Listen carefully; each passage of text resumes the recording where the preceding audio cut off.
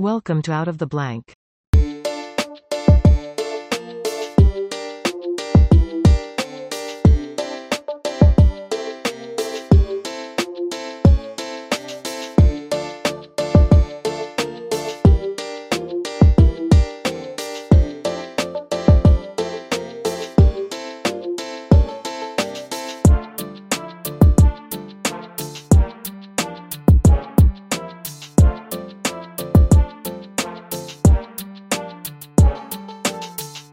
Welcome to another episode of Out of the Blank podcast. Carla, it's a pleasure to have you on the show. Would you like to introduce yourself to everyone out there listening? Hi, I'm Carla Joinson. I've written a few books over the years, and the one that I am most interested in at the moment is the Canton Asylum for Insane Indians and the whole subject of insanity. So uh, that's, I'm assuming, what we're going to talk about, and I just love the topic for sure. How'd you get interested in looking into asylums? And then how'd you stumble across the Canton one? To be honest, I've never heard of it, but it's not really a big surprise to me because there's so much about history. It seems like there's a horrible thing that happens. You're like, oh my God, how do I not know about this? And you realize it's like last week is like, you know, 20,000 years ago to some people. So you start kind of realizing there's a lot going on, and I'm interested in learning about, your interest in insane asylums and also the Canton one as well. I had always been interested in history, and as I was writing this book, I did end up getting a master's degree in history. But I had seen something, I don't know if it was a movie or a TV show or something about insane asylums, and I had always associated those with Victorian England and did not realize at the time that there were many in the United States. And when I started getting around on the researching a little bit on the internet, I thought I would like to write something about it. I, I realized that every state had insane asylums, that they were extremely popular in the 1800s to early 1900s. And I came across this Canton Asylum for Insane Indians and did not realize at first it was an actual institution. I thought it was just something made up that somebody else was writing about. But the more I read, the little bit that was out on the internet, the more I realized this was an actual place. And it was a federal institution. It was a federal insane asylum exclusively for Native American people. And I just could not get it out of my mind that something like that had actually existed. And that's why I started writing about it. Could you take me through maybe a little bit about what the Canton Asylum was? What were some of the things that were going on there that were, I guess, put off to you that just seemed horrible? Well, when I first read about it, of course, sort of the most horrific details of the asylum were what were actually on the internet.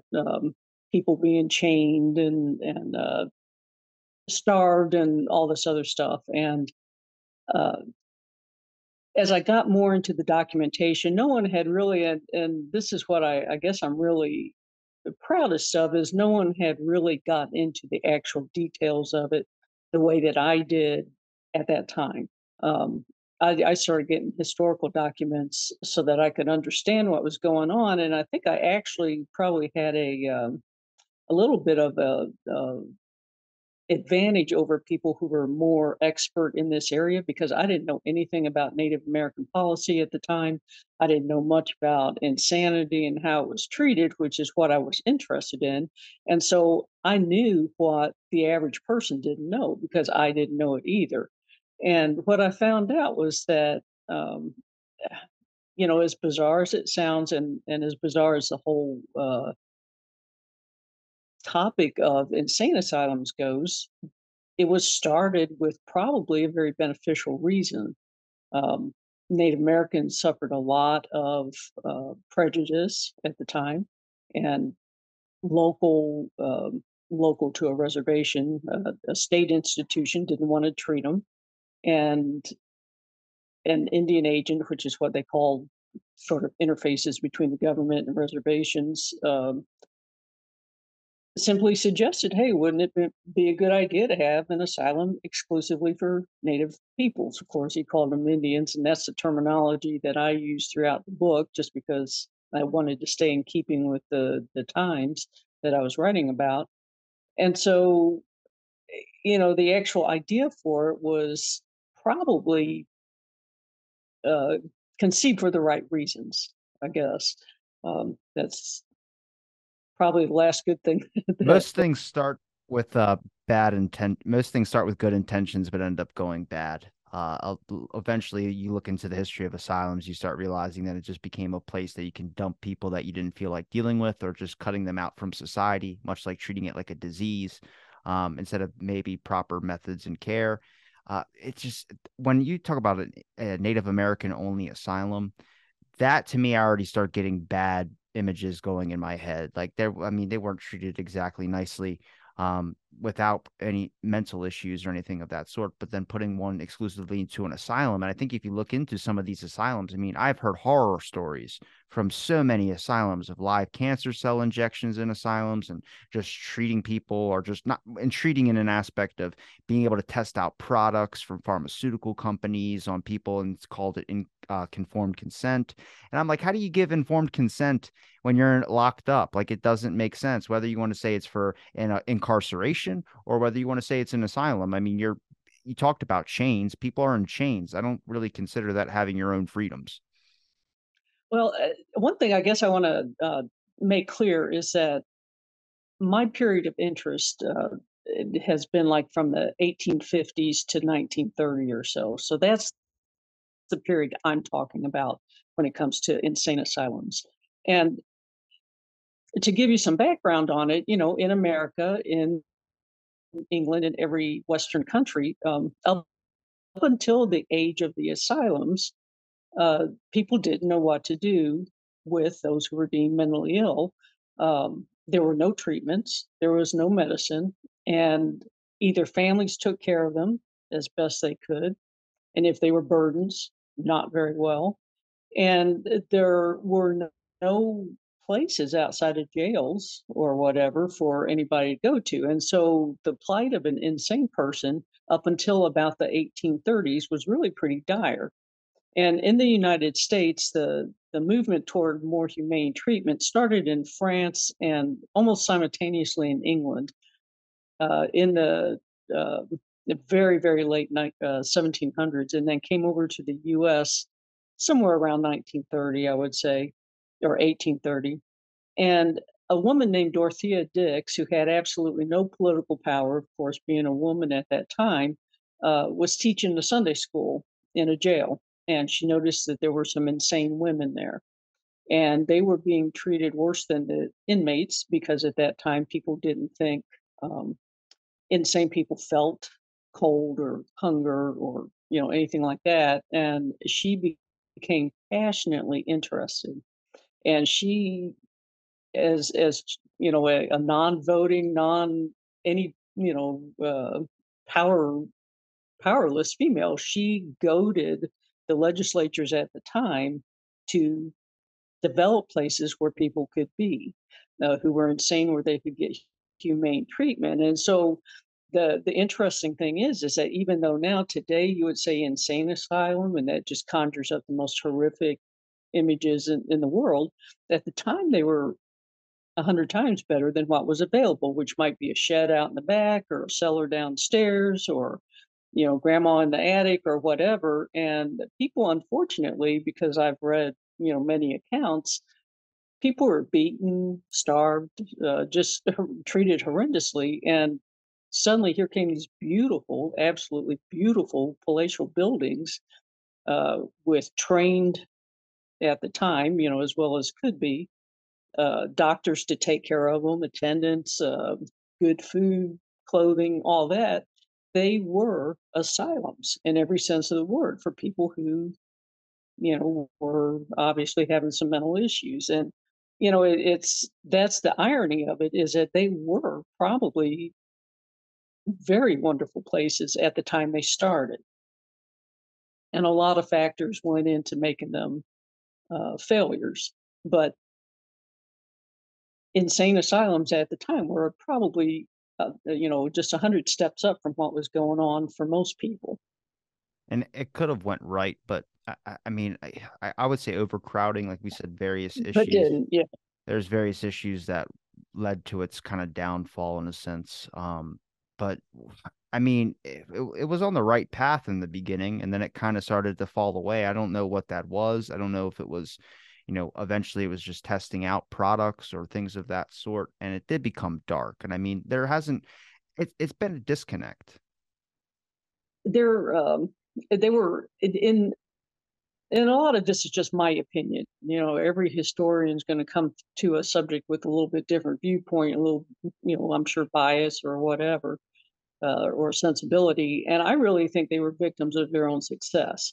At the time, and up until probably the 1900s, quite late, there was a lot of stigma about mental illness. People thought it was inherited. And so, people in the 1800s, if you had a mental illness, there was no cure for it. There was no medicine, there was no treatment by and large.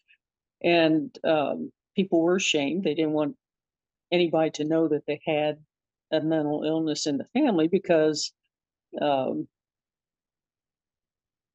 beyond getting the bad name, reproduction issues started coming up. You didn't want to marry someone who had insanity in the family because your child might be insane and all this other stuff. And when the asylums came about, and again, there were doctors now who were in charge of these places, and they were beautiful and they were funded by the government. And suddenly there was a place that you could send a relative that you wanted cared for. Of course, you couldn't do it yourself. And there weren't many medicines, but there were treatments of a sort, activities, things to do. The doctors, when these asylums were small and well funded, doctors sat down and talked with patients, tried to get their histories, tried to help them. And there was a cure rate that was actually very wonderful at the time because it had been considered an incurable disease. If you caught somebody who was, they had something, melancholia, which we would call depression. If you could catch somebody right when it started, take them on an ocean voyage, or whatever, that type of thing, you might be able to cure it. But for somebody who really has some mental health issues, there simply was no cure. And when people actually got better, the stigma started being erased to some extent, and people had a place to send their relatives now. And eventually, of course, then they got overcrowded and poorly funded, and that's when the horror stories developed because there weren't enough attendants, there weren't enough uh, resources to go around, and they were actually, like I said, victims of their own success, in my opinion. Now, would they have had a better shot if there was more asylums out there at the time, or was there too much asylums? I mean, I think with overcrowding, it would be too little asylums. But I mean, people under stress, you tend to try and find the easiest fix, and then somehow we get into the dark realm of lobotomies, which I mean, effective at what cost is the real question there. But I'm just curious. So, what do you think? More asylums would have been better? Do you think that there would have been a better path that we would have stuck on, maybe more positive, effective treatment? But What happened in the rest of the United States was that an asylum would be built, it would get overcrowded. Maybe they would build another one. The overflow would go into that new asylum that also had a waiting list, and they just kept getting overcrowded. And the government would not, each state legislature was having to pick up the tab. And there's fiscal issues every generation, every century, and they just stopped wanting to fund these places the way they needed to be funded. Um, yeah, money would have cured a lot of evil, I guess, at that point, but it just wasn't there. And yet the demand was there because people who have ever had to take care of a violent person or someone totally divorced from reality, it's hard. It's hard. And you get worn out, and they did want to send that person someplace where they thought they would be cared for. Um, the federal government had a place called it was called St. Elizabeth's. It was a government um, asylum for the insane, but everybody called it St. Elizabeth's, and that was in Washington D.C. area, and it was for soldiers and sailors, and then people from the District of Columbia. So there was one federal asylum for those people, and then in South Dakota is where they started the Canton Asylum, and with the rest of the population, you were halfway close to relatives or family or whoever had actually sent you to the asylum because most people they just went to the nearest place, which would be in your own state. But for Native peoples, they were all sent to South Dakota. Well, not every Indian tribe was in South Dakota, and there was a real heartbreak there too because there was hardly any chance of getting a visitor, hardly any chance of communication with family or whatever, and there was just a lot of difference because of that situation than even what most people um, experience. But I would say that eventually, by the time people went to an asylum, their family was pretty tired of them, pretty tired of taking care of them, and so they were not in a good spot to begin with. And unless they just had an episode of some sort and got well quickly, uh, then they normally stayed for quite a while.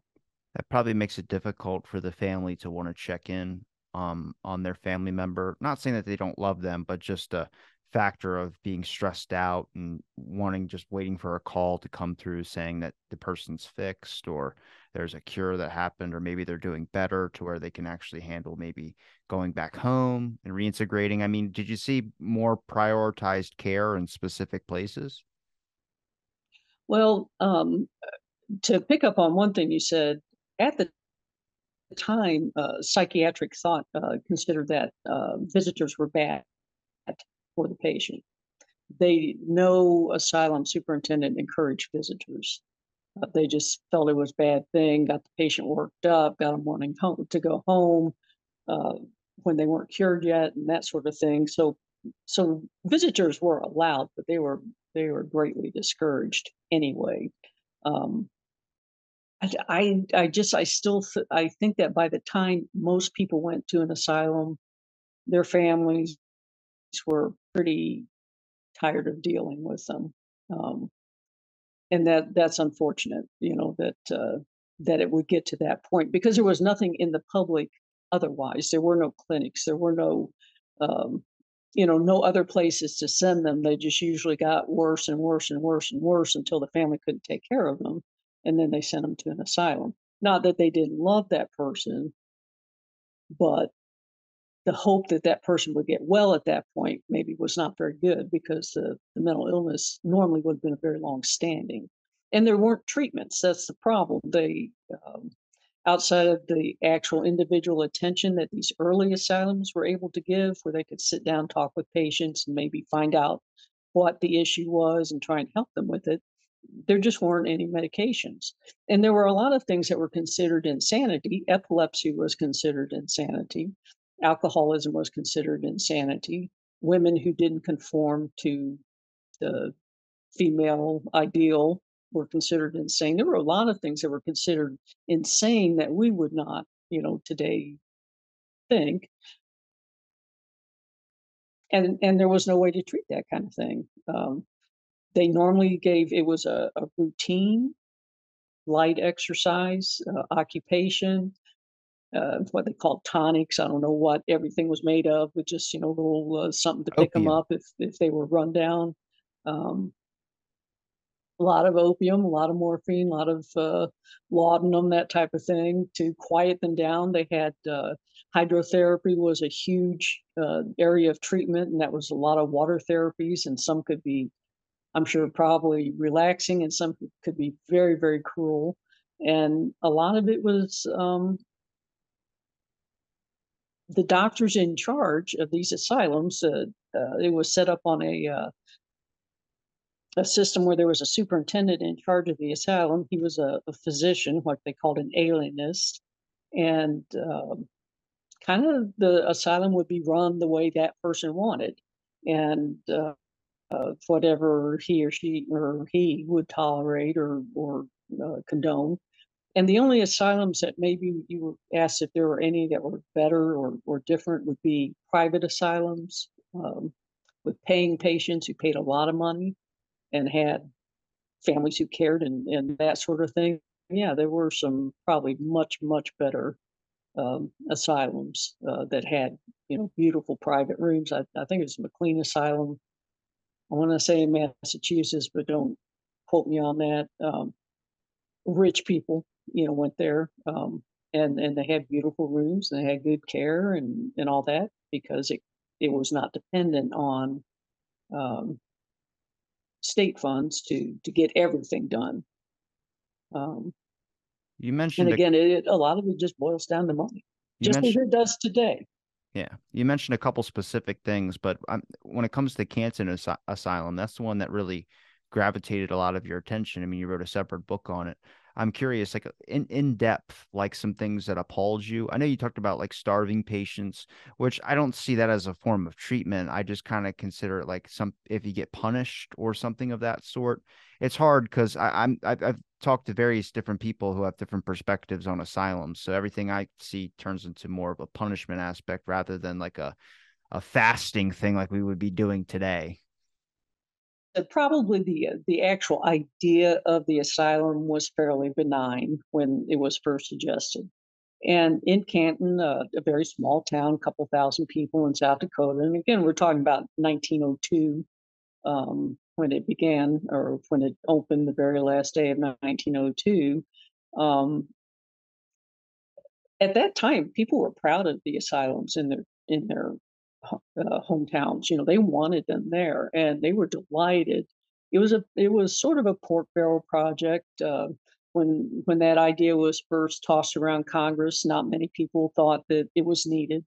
And senator from South Dakota and local interests, tried to drum up business. They found about 50 to 60 Indians who might be potential patients. And this was always a small asylum. It was originally built for 48 patients, 24 men and 24 women.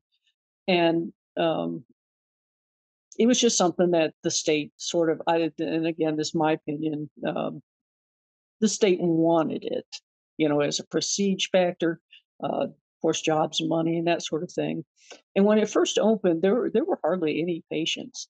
And the superintendent was a former congressperson who was appointed, and he was one of the few in the entire country who was not a doctor running the asylum. And as far as I can tell, there was a doctor there, Dr. John Turner, and he was not an alienist himself. He was a medical doctor. And I don't think that either of those two people had an agenda per se. They wanted to do the best they could. They got patients in, they took care of them physically. Uh, Oscar Gifford, the first superintendent, he allowed native dancing, he allowed basket weaving, he allowed any customs that he felt weren't going to be harmful. And people got well, they got released, and so on. And um, it was after he'd made some pretty dismal mistakes. Yeah, I think he didn't pay attention to what his own physician was trying to tell him to do and all that. And there was a pregnancy there. There was a death there that probably was a medical, not a medical mistake. The doctor had wanted an operation, and the superintendent just forbade it. And I have no idea why. I can't, for the life of me, figure out why he would have forbidden an operation. And the patient died, and there were congressional investigations. That's one thing that people, when I first started researching this, said there was never an investigation. There were investigations there were inspections on the same schedule as any other federal agency, but there were a number of investigations that were brought out by um, people complaining and bringing things to the attention of the um, Indian office and everything, and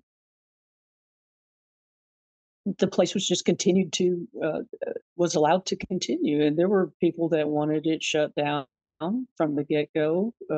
That suggested everybody be sent to St. Elizabeth's, the other federal institution, and it just was never done. And there were only two superintendents, the first one, and then Harry Hummer, who was the second superintendent up until the time that it closed. He was a doctor, he was a psychologist, he came from St. Elizabeth's. And in my opinion, he is the problem. He was the one who really was responsible for its problems because he knew better. Uh, the first superintendent, he just kind of did it the best way he could. He was a competent business person, but he didn't have that kind of training. But Dr. Hummer did, and he had no interest whatsoever in his patients' backgrounds and cultures, and that particularly for the Canton Asylum, which does deal only with Native peoples, that was in my opinion, the very worst thing that the government did to them. There was never an interpreter. So all these people were coming in from like 60 or 70 different tribes. Some could speak English, many couldn't. How could you tell if a person was insane or treat them if you couldn't speak their language? They had different cultural standards that were not the same as Anglos. A native person might act differently and be perfectly competent within his own culture, but an Anglo would look at it differently. And that was the real shame of the whole thing. That could have been prevented, should have been prevented, easily could have been prevented, and never was. And that was, in my opinion, squarely on the shoulders of the man who ran the place. I mean, that thought had to cross their mind of getting an interpreter at some point, but nobody even bothered to reach out to one. I cannot see any evidence whatsoever that one was ever requested or suggested.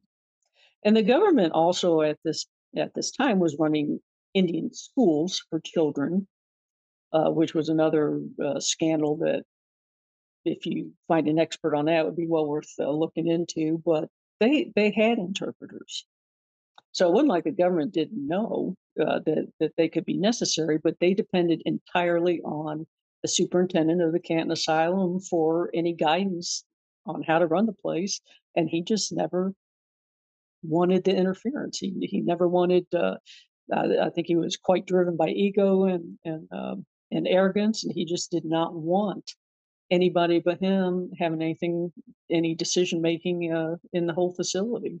Now, when did he get the job? The second one, the second superintendent. When did he get the job at the asylum? And then also, what were some of his mistakes that you saw that could easily been avoided?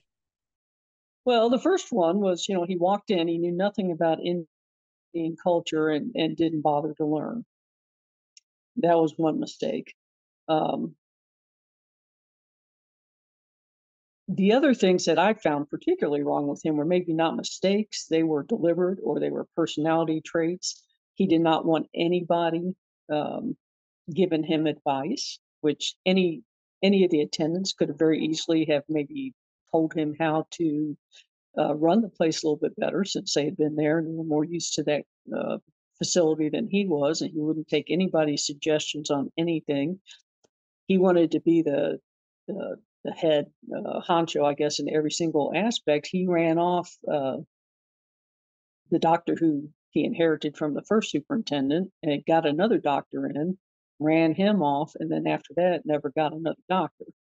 He just wanted to be in charge, and so because he had so many failings of his own, he just couldn't run the place well. I mean, he knew the medical aspect of taking care of people, and there was nothing to say that he didn't use any medicine that he had at hand. It's just there weren't many medicines available, but he got so bogged down in administrative work, he didn't go and visit his patients every day the way he should.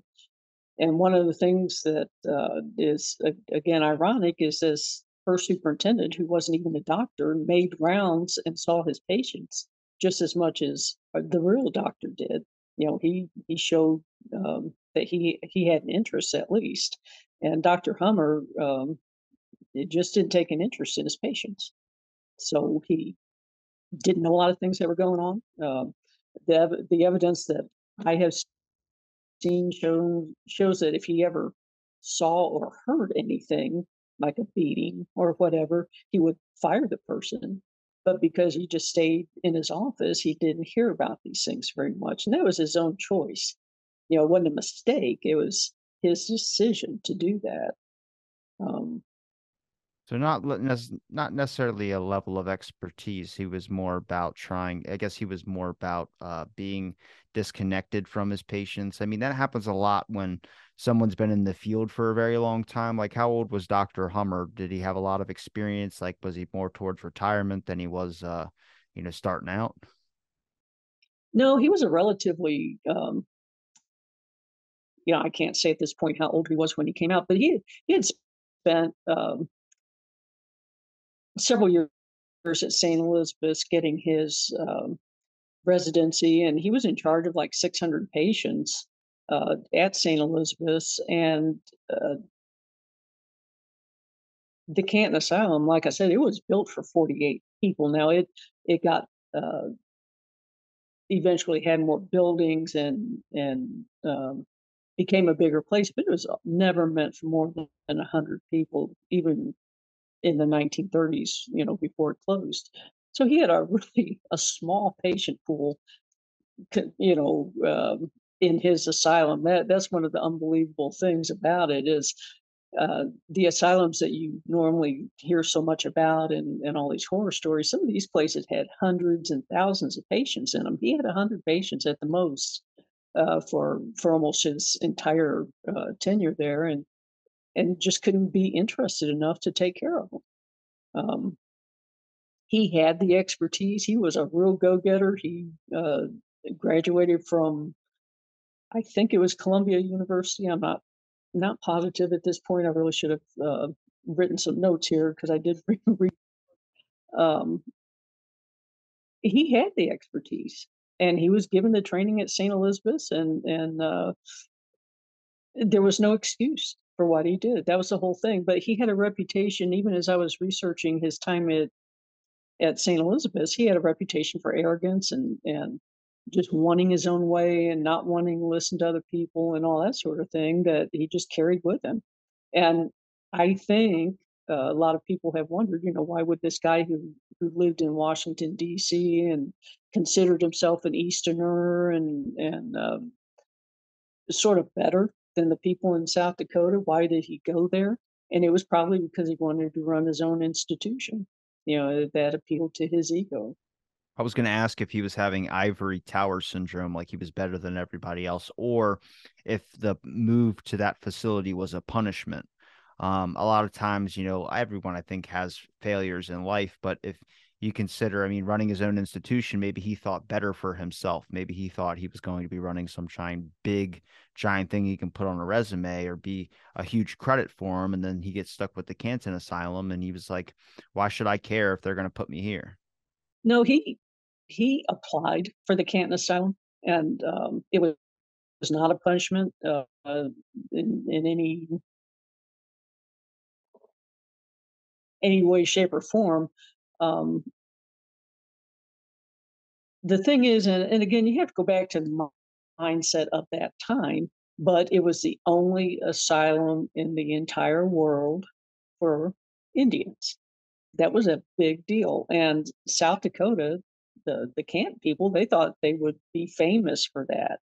And Dr. Hummer, undoubtedly thought he would make a name for himself by going out there. He probably wanted to do research. He probably wanted to, become an expert or whatever. And when he got out there, he basically despised everybody he met and thought he was better than they were, and just something ran him down. I don't think it was probably wasn't what he expected, but he was kind of committed at that point.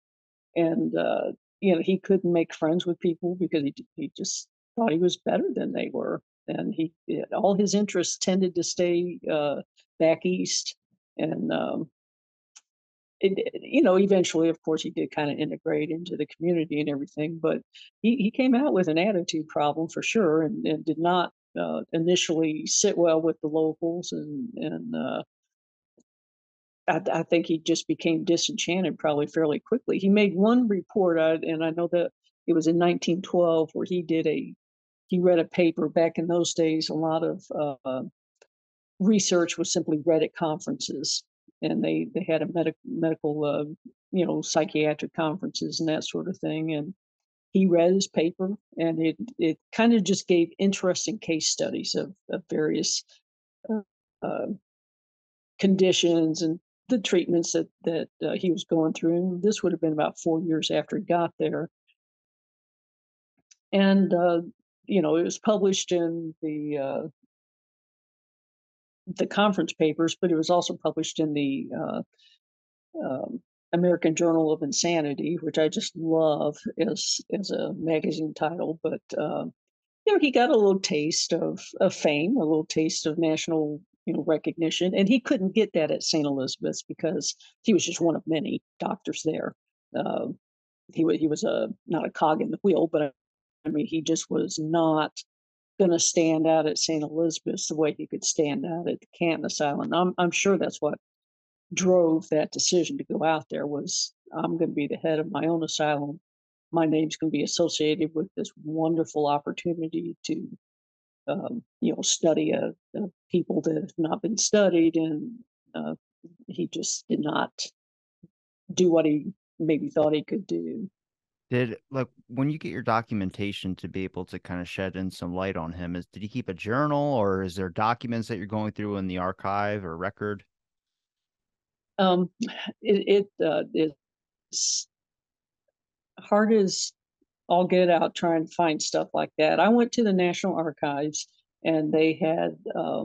I lived in Arlington at the time that I wrote the bulk of the book, and there are just boxes and boxes and boxes of papers on, say, Canton Asylum. Well, I mean, they cover everything under the sun, and a lot of them, of course, are not going to be personnel related. And I had to look through. I found newspapers. I found congressional reports that mentioned his name. There was a huge investigation at St. Elizabeth's while he was a doctor there, and his name was mentioned in a couple of incidents, and that's how I found out about him. There's nothing. That's why he's a puzzle. The staff are a puzzle. There's nothing that just lays all that out. It's just every now and then I'd find a journal or a newspaper somewhere in that time period, and there'd be a mention of the Canton Asylum. Anybody coming after me would write a different book because they'd find different things probably. But um, no, it was hard. It was hard to get anything about him. Do you think that they destroyed a lot of documentation on it? Because they had to keep notes, they're doctors. Well, that was one of the problems was he did not keep adequate notes. Um, I think that there may have been a repository somewhere that I didn't go to that had some medical notes, and at the time of my um, discovering that and writing the book, they really weren't necessary for what I was doing. I wasn't writing a patient history. I was trying to write, the history of that asylum. But yeah, he was dinged time and time and time again for not keeping adequate notes. And there were instances where someone came in, he didn't examine them for 6, 7 months, and then maybe didn't examine them ever again, or 20 years down the road. And yeah, he just stopped, Sounds doing like my anything that he should doctor. have done. And the problem, was, but he knew better. And St. Elizabeth's was one of the forerunners of, how to do it right. Not that they didn't have their own problems and scandals. I think any institution is going to have that, but he had the correct training. He knew what to do, and he should have done it, and he just didn't. Now, when you mentioned the death and the investigations that came there, now was it well known that asylums were having problems? Like, why were there so many investigations into that? Well, um, most asylums throughout their period of existence had a lot of investigations. People, and some of them were probably unfounded, some of them were well founded and all that. But anytime you put um, a huge institution, now I'm talking now about America, the rest of America, um, things go wrong. And there were one really awful problem was that, who wanted to work in an asylum? The superintendent did, because at the when they first started, that was a well-paying position in the field of psychiatric care. Um, but for attendants, if you've ever worked in, like, I worked in a nursing home when I was 18, hard work, low pay. Who wants to do it? You do that to get a better job and you move on. And back then, it was the same way. You got people, for the most part, who couldn't get a job anywhere else. Um, and there were a lot of problems that resulted. And I'm sure that, at that time, people lived in the asylums, the doctors and the attendants and all that. They actually had quarters in the asylum. So you never got away from it.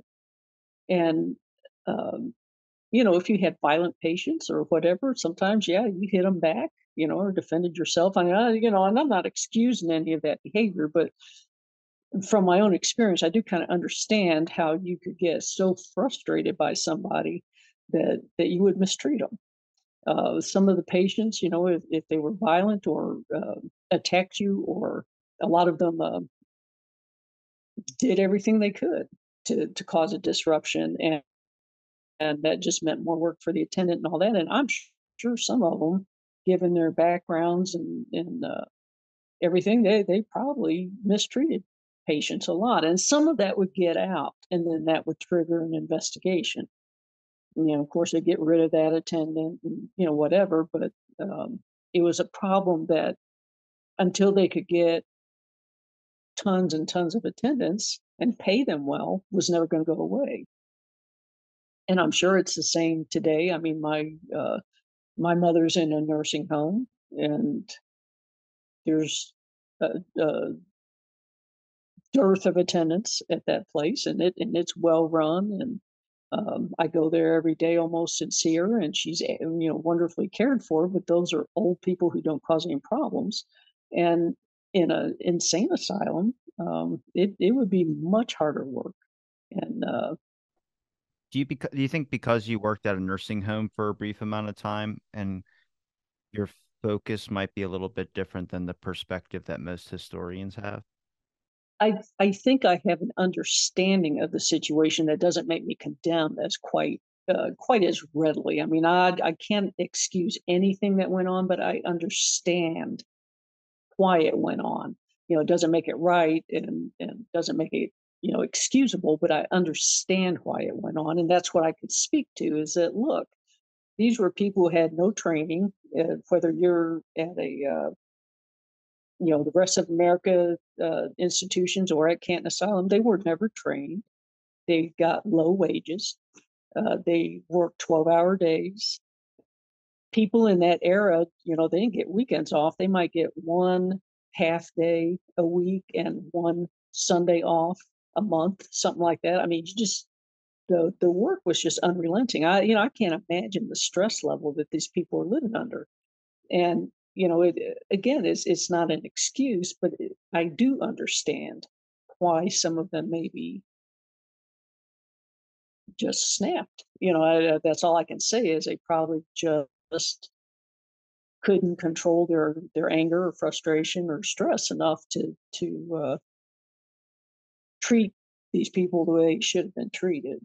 And unless the government ever gave enough money to have a much more adequate staff, it just wasn't going to happen.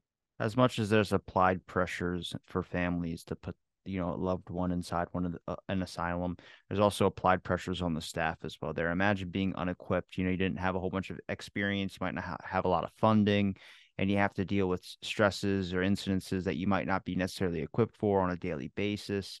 So I can understand that. Yeah.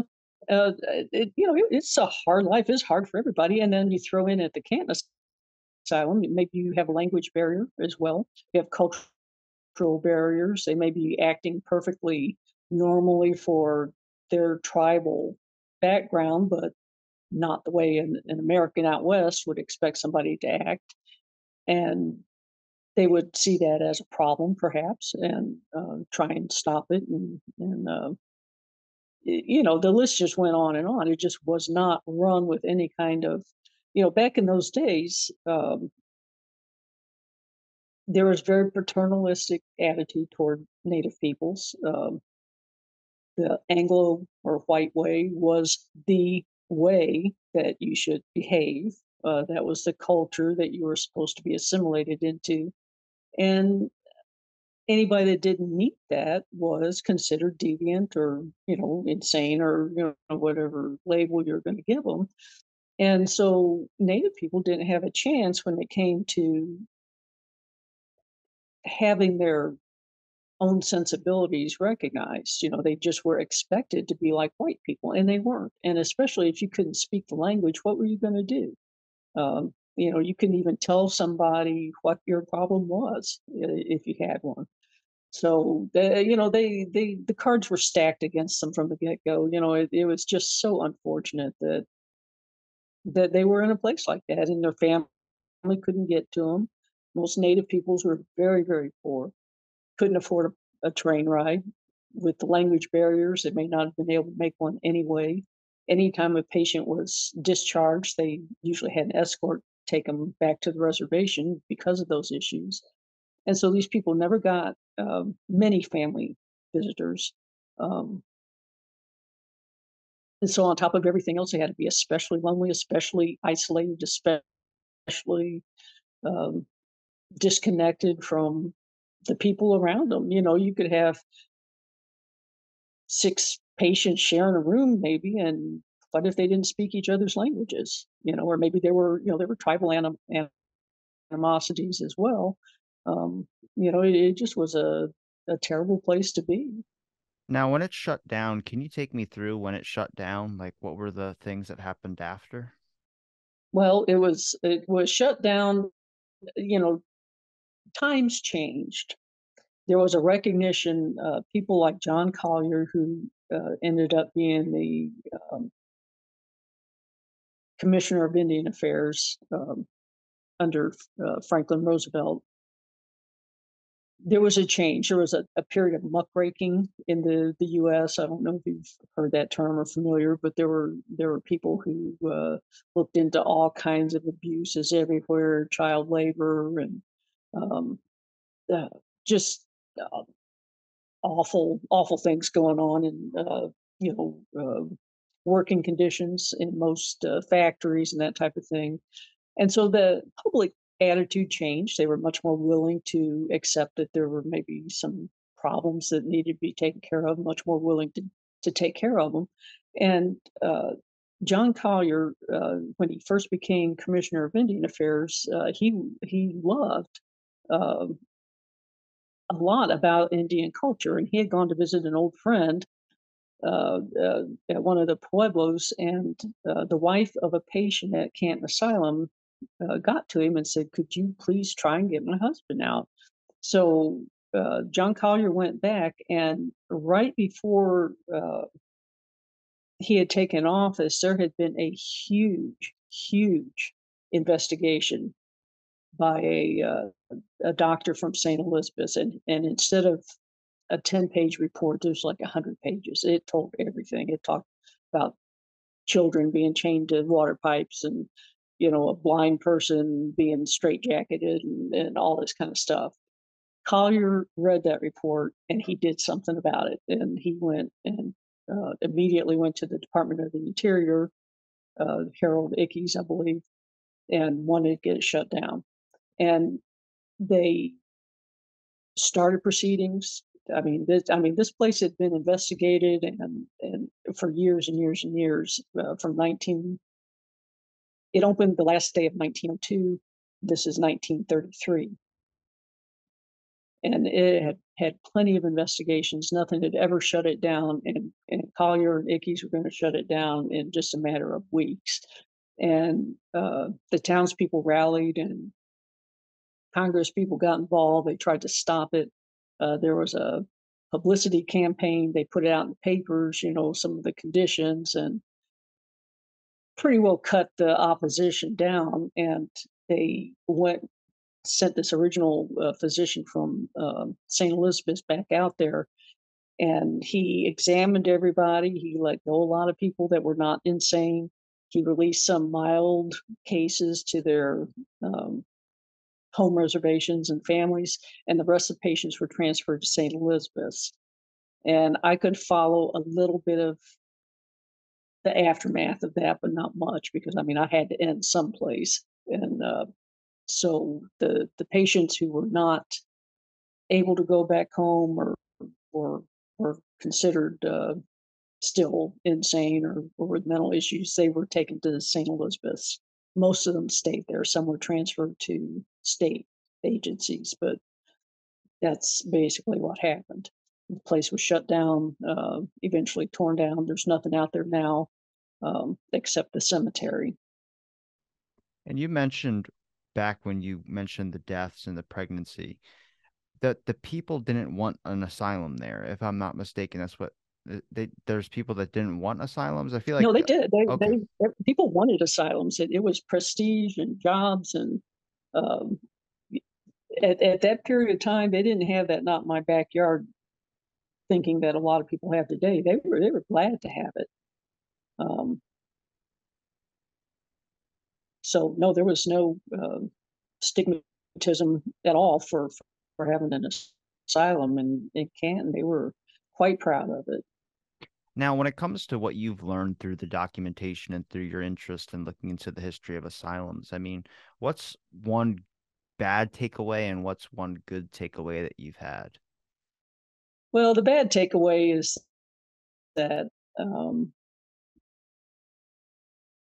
there are problems that just are so extensive that you are not going to solve them unless you have a commitment that's greater than most governments or most people are going to have. I mean, I there's a similar mental health crisis today. There's not adequate funding. There's not adequate places for people to go to. It's the same old thing. Unfortunately, that's probably going to remain the state of affairs, in the foreseeable future.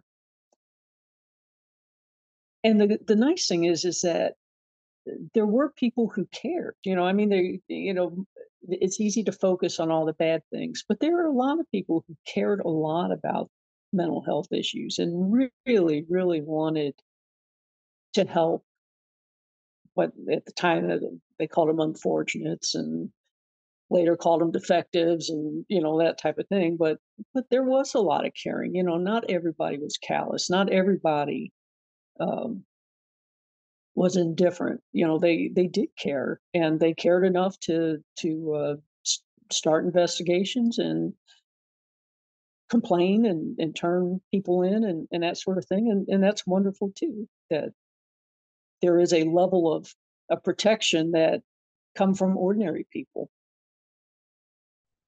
And when it comes to writing about insane asylums or just asylums, did you not have another idea in your head that you wanted to go towards, or was this your first? Because I have to think you'd pick like a happier topic. I mean, you keep writing books about asylums, I would just get depressed. Well, I didn't know what I was getting into at the time, and again, I was interested in the history of medical treatment for insanity. That's all I was interested in. And this Indian insane asylum is just what got my attention. And I found it for the most part just extremely interesting. Um, I mean, the more I delved into it, it was awful. Um, but again, it was history. It was just something that I was fascinated by. And my master's thesis was on insane asylums in the Appalachian area, and it is just endlessly fascinating. That's all I can say about it. And if you look on the internet, if you just Google insane asylums, you'll see 100,000 or 200,000 different entries, pop up because there are just people are interested in that topic. I don't know what it is that is so fascinating, except part of you is just looking at the whole subject and saying, I just can't believe that this happened, or I just can't believe people thought this way. And because I'm not diving into the actual mechanics of why people are mentally ill or how they're treated today. I probably have a little bit more detachment than someone today talking about today's problems would have, because this all happened, practically 100 years ago. You are able to distance yourself a little bit. But the nice thing is that because I did do this book and I did compile a list of patients and people in the cemetery, that helped the Native community a lot. Um, they appreciated that effort, and I am prouder of that than anything I've done. Probably is that there was light shed on this that a lot of Native people didn't know about, and they appreciated that someone did write about it and bring it out into the open. So other people have kind of taken it from there, but I'm glad that something prodded me enough to not let it go and write about it. I respect your work and I appreciate what you've done with your work.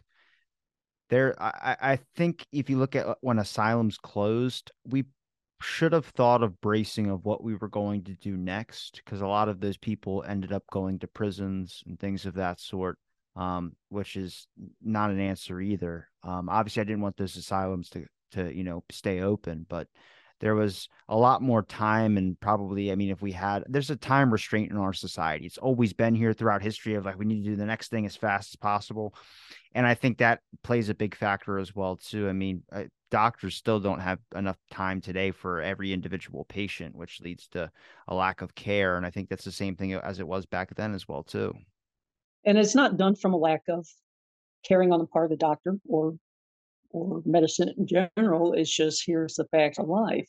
If you have to see 40 patients a day, then you've got 10 minutes, with each of them or whatever. And in the 60s is when the asylums, or they weren't called asylums by then, but that's when they start emptying out. And the thinking at the time, and again, this is not my area of expertise, was that people were better off being in society, and being reintegrated into society and getting the help they needed to function rather than being warehoused, which is basically what was going on at that time. And again, it was that intent was correct, or that intent was benign, or it was good, or it was positive, but there was not the money shaken loose to implement that program. They turned a lot of people out uh, of institutions, and they didn't get follow up care, and there weren't enough halfway houses, and there wasn't enough. A lot of these people probably could not take care of themselves, so they ended up on the streets and they ended up in prison. And the urge was correct, maybe, to get them out of institutions, but it wasn't implemented correctly. And again, a lot of that was funding. Just money makes a lot of difference. When you speak to any kind of societal issue uh, that needs addressing, is money is one of the big factors in it being successful. Money runs the world. That's I think everybody can hop on aboard that one. But Carla, I appreciate the time you gave me to talk on my show. Like I said, I respect the work that you've done, and I appreciate it very much. Is there a place where people can find your links, where they can find your books, any social media handles, and websites as well? Yeah, you can buy it on Amazon. Um, can't if you can excuse me a second, I'll just get a copy of it. It's called "Vanished in Hiawatha," the story of the Canton Asylum for Insane Indians. And um, Amazon's the best place to get it. It was published in 2016 and has remained in print, but I would doubt very much that many bookstores would carry it. So um, I'm writing a little series now, just about different patient populations. It was hard to do anything during COVID, so I just decided to self-publish, and I've got a book out called Little Lunatics that focuses on children in insane asylums throughout the country, and that's again interesting. Um, but yeah, that would be the best thing to do. Just go to Amazon. Well, I'm going to link all your links into the description. And I appreciate the time you gave me to talk on my show. And thanks everybody for listening to this episode of Out of the Blank Podcast.